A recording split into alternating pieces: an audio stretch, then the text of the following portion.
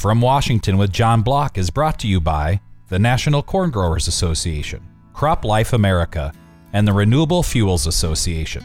They are friends, supporters, and allies of a healthy farm economy and prosperous rural America. And now, former Secretary of Agriculture, John Block. Beef cow numbers on farms and ranches are in a steady decline. That should not be a big surprise, given the fact that some of the states that produce the most calves are living with serious drought problems. And that means they won't have enough pasture and feed for the cows. And with good cattle prices, they just send the cows to market. Also, with high prices being paid for soybeans and wheat, well, just plow up that pasture land and plant it.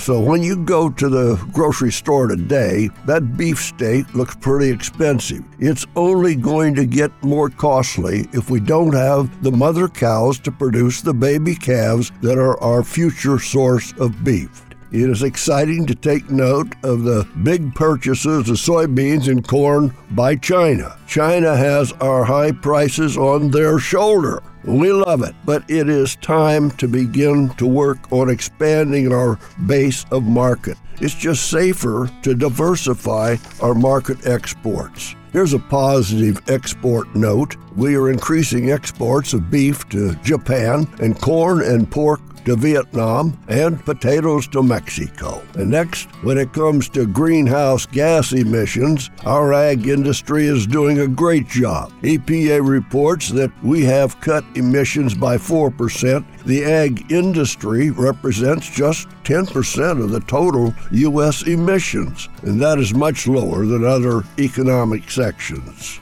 Last subject, the Russian war on Ukraine.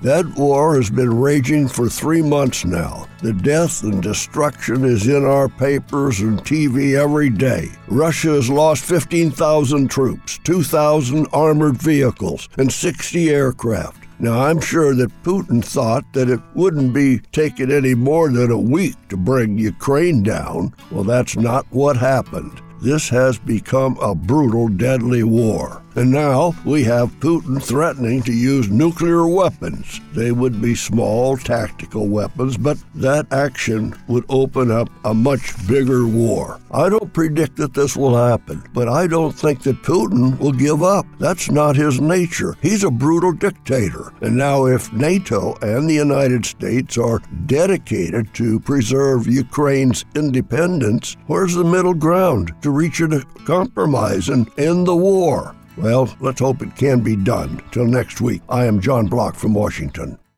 So, you need a new vehicle.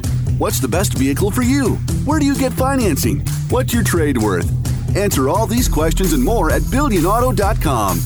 You can compare 16 new car brands and thousands of used vehicles, all in the palm of your hand at BillionAuto.com. Plus, estimate the trade value of your vehicle in 2 easy steps. It's car buying made easy. Apply for credit pre-approval at BillionAuto.com. All applications accepted, not all approved.